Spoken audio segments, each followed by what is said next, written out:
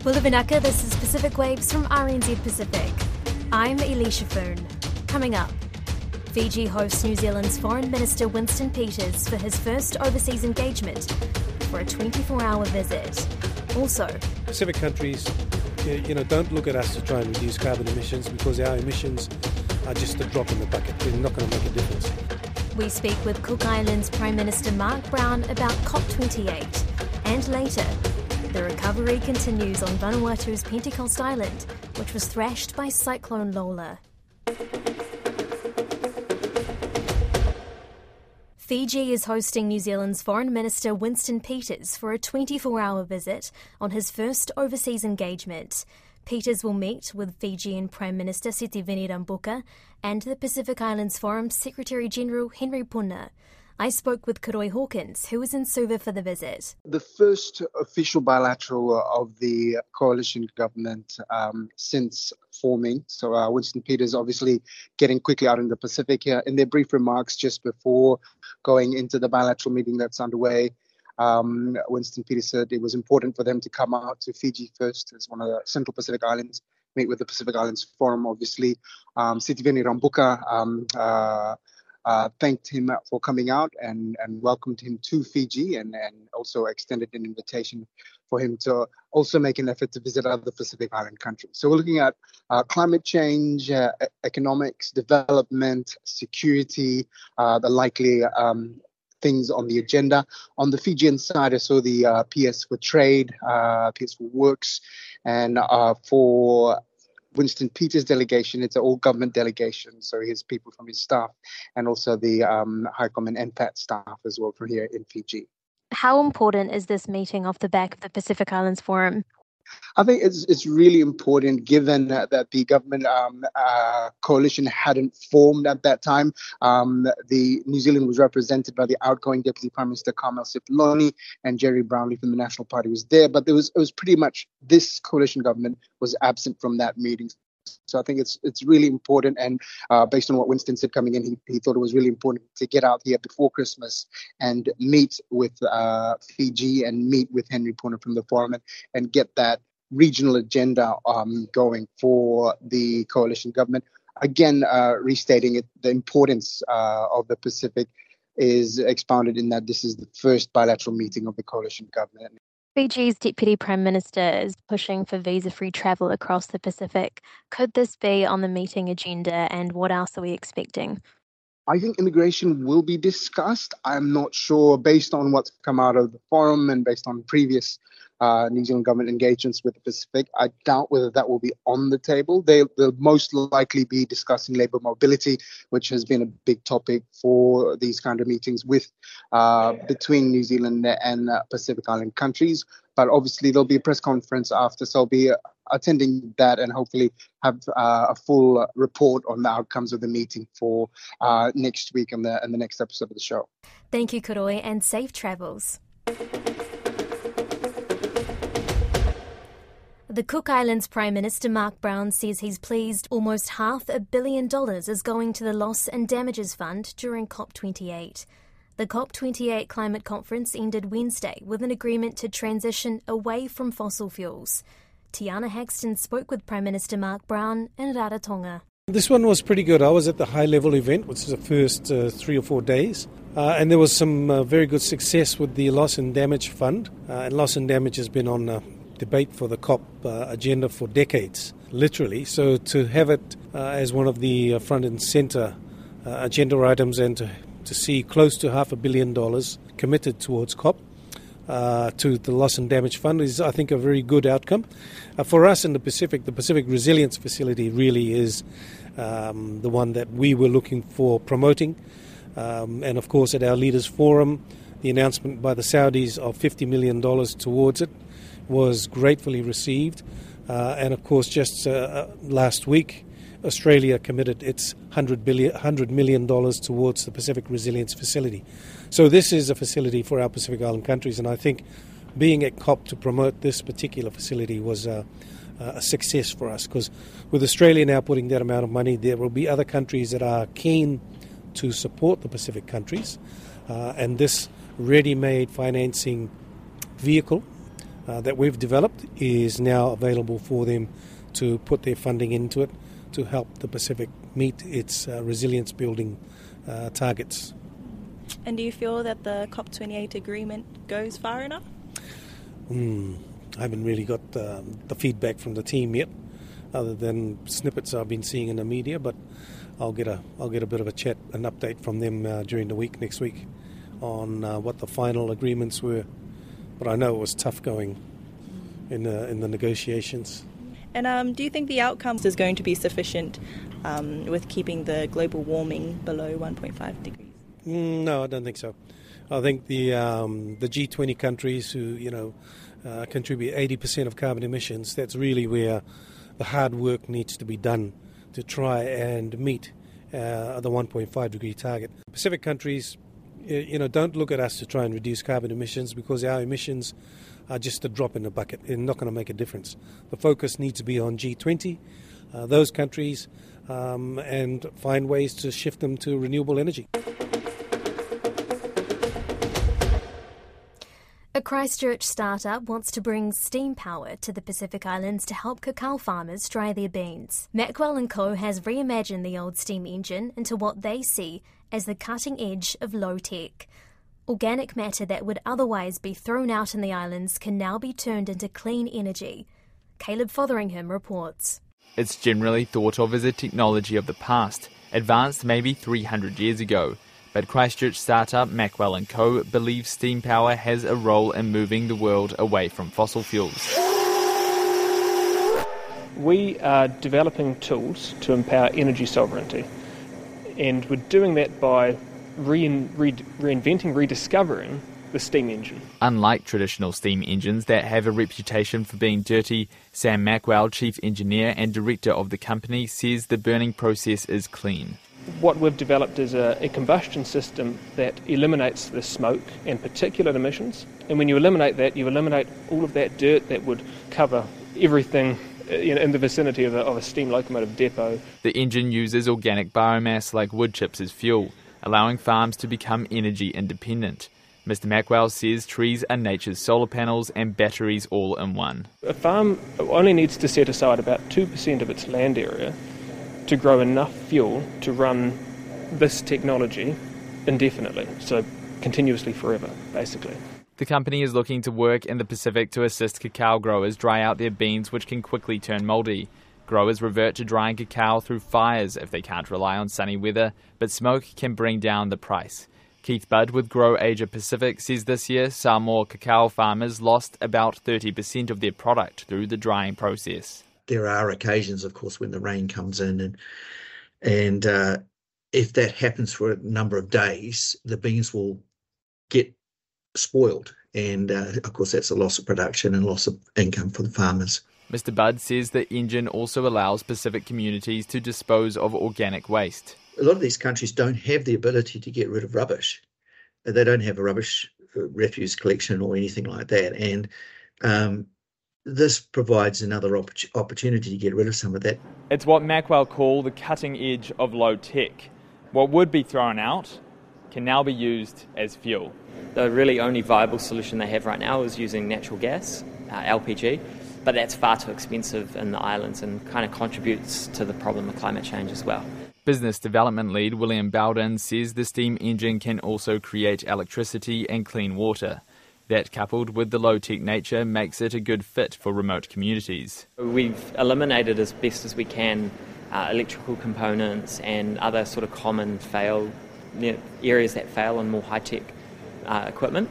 And so the idea being that any regional workshop in small towns in New Zealand or in the Pacific could fix and repair this technology. The company hopes to get the engine into the Pacific late next year. The long-awaited reopening of the Porgera gold mine in Papua New Guinea's Enga province is set to happen next week. Nearly 4 years ago, after being beset by controversy, the mine shut as the parties negotiated a new lease deal. Now New Porgera Limited, in which the Papua New Guinea government and community interests have a majority share, is set to open on the 22nd of December, with the first gold expected in the first quarter next year. Massey University professor of the School of People, the Environment and Planning, Glenn Banks, has had a long involvement in Porgera. Don Wiseman asked him what took him there. I was going there to study the relationship between this multi-million-dollar foreign mining company and the local community. I must admit I went up there with a few preconceptions in the sense of thinking that this was the classic David versus Goliath kind of encounter. But once I got on the ground up there, I found it was a lot messier, that there was a lot of local politics and a lot of local agency, I guess you could say, that was putting a lot of pressure on the mining company. They didn't really know how to best deliver and live with that local community. There was a lot of really good people on the company side with backgrounds in development, and a lot of people who had worked for the government up in PNG previously, worked up in the Highlands, who were trying to manage that relationship with the local community. So they had at the time some pretty world-leading compensation and relocation agreements that had been negotiated with the local community. Funnily enough, it had come out of the original development forum that Papua New Guinea had held, which brought together the company, the provincial government and the national government with the landowners to negotiate the terms of the mine development. And so from that, you had some pretty cutting-edge agreements between the various levels of government and the local community about what the government would deliver in terms of development for the community. So there was this messiness that you refer to, but what was it like generally? We know, for instance, that with time it became a fairly violent place, the Porgera town and around the mine. But what was it like back there at the beginning? It was actually a really nice place to do fieldwork as a student, and I never felt threatened or in any form of danger up there while I was working up there. There was a lot of hope in the community, and there was starting to be a little bit of frustration that people weren't seeing the sort of development that they thought they should be getting, that they were anticipating. But they were very proud of things like the new township at Pyam that was starting to be developed, the new hospital that had been put in place, so that, there were visible markers of progress up there. And people in the early 90s were really quite hopeful that this was going to be the start of a real process of development. It's not the case that there wasn't any violence. There was still tribal fighting going on. I somewhat naively wandered into a couple of fight zones at different points in time, but they were never encounters where I felt at risk. It was very much low-key, much more traditional style tribal fighting that was occurring. And there were no, at the time in the early 90s, there were no high-powered rifles or assault weapons being employed. It was homemade shotguns, but mostly bow and arrow. So the wounds at the hospital tended to be bow and arrow and spear wounds rather than gunshot wounds. Then you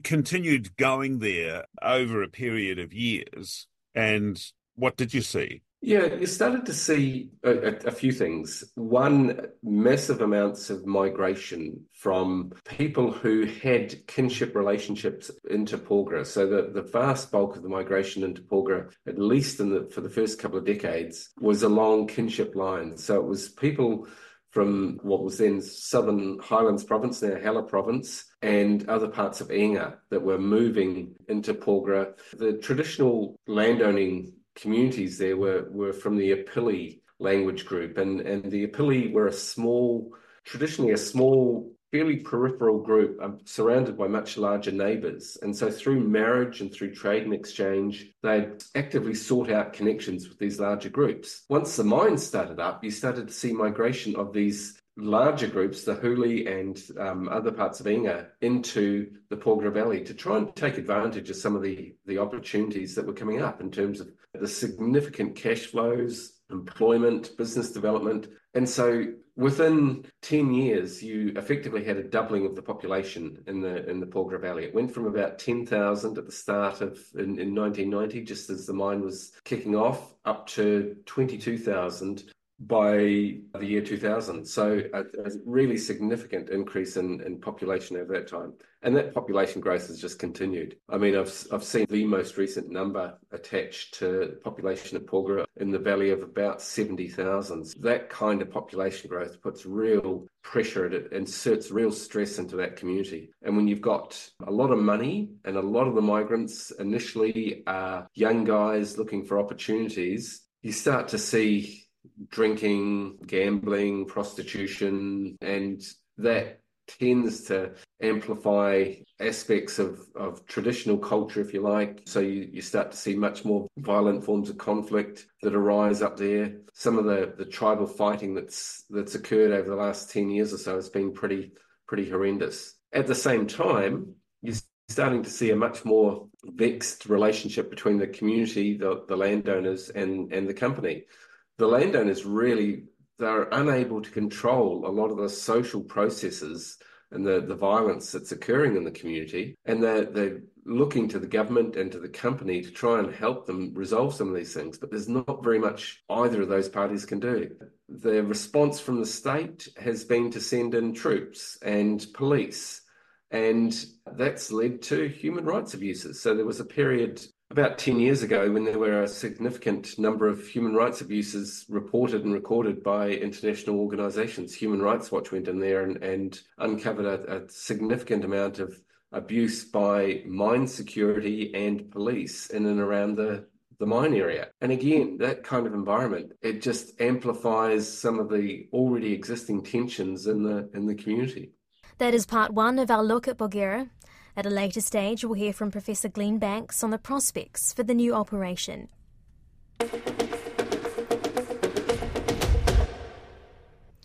Vanuatu's Pentecost Island was one of the hardest hit and is still in a state of recovery after being lashed by 3 cyclones. This week, Pentecost received a donation drive of fresh food, a relief for many who have lived off canned food for many months. Fino Fonua spoke with RNZ Pacific correspondent Ilia Bule, who was in Port Vila. We're hearing reports that Pentecost Island is still in need of aid. Could you give us an update on the humanitarian situation over there? The assistance given by the National Disaster Management Office, they are currently distributing ration on the island. The assistance from the government left Port Vila about 1 week ago, and now the distribution is currently underway on the island. But just after 1 week after the cyclone hit the island, the people received mainly for example, fresh food from the island of Santo, and also the NGO who send not the donor item, but the ration to the island. But we have also, respective family who are resided in Villa and Luganville, they also send rice to their own family on the island. And we've heard that the mosquito population on Pentecost Island has exploded, and that there's so many mosquitoes, villages are actually burning fires throughout the entire day and nights just to ward them off. Yes. They have been reported that mosquitoes are invading the island. We don't know the reason, but mainly because the eastern part of Pentecost, we have so many rivers. From your observation, what are the main concerns for Vanuatu at this moment? What are the main issues that government needs to address? Well, the school buildings and also the health center, they haven't repaired them yet.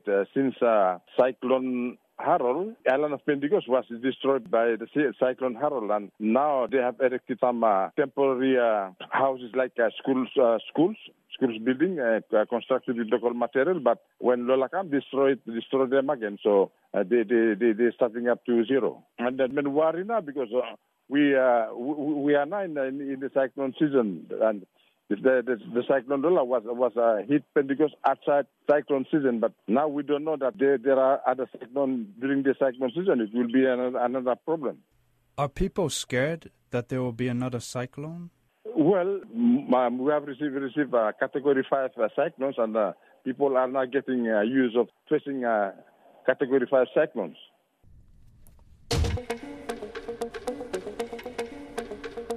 That's Pacific Waves for today. To listen back, head over to rnzi.com/programs. We're also on Apple, Spotify and iHeartRadio podcasts. From myself and the RNZ Pacific team, Tō whā soifua.